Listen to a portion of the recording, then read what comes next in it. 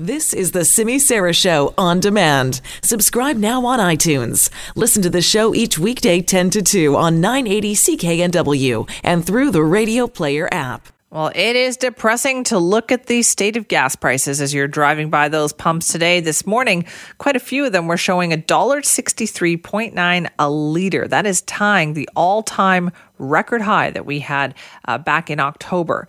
So GasBuddy.com analyst Amit Teague thinks that we will likely break that record, unfortunately, later today or maybe tomorrow.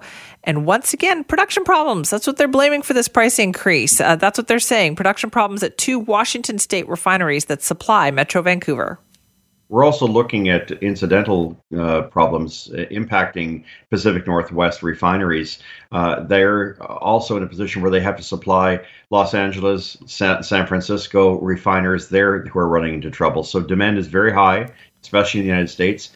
And yet here we are. We are stuck then with these super high prices. Amazing how demand is high everywhere, and yet we are the ones with the highest gas prices in North America, right? So how high do you think these prices are going to go? And that's our hot question of the day today. Do you think we're going to see them, $1.65 to $1.70? Are they going to go higher than that, like up to $1.75? Higher than that, $1.80 or more, do you think? Let me know your take on this. Simi at cknw.com and cast your vote for our hot question of the day. How high do you think these prices are going to go per liter this year? You can go to Simi Sara 980 on Twitter to cast your vote. You can go to @CKNW as well. You'll find it there.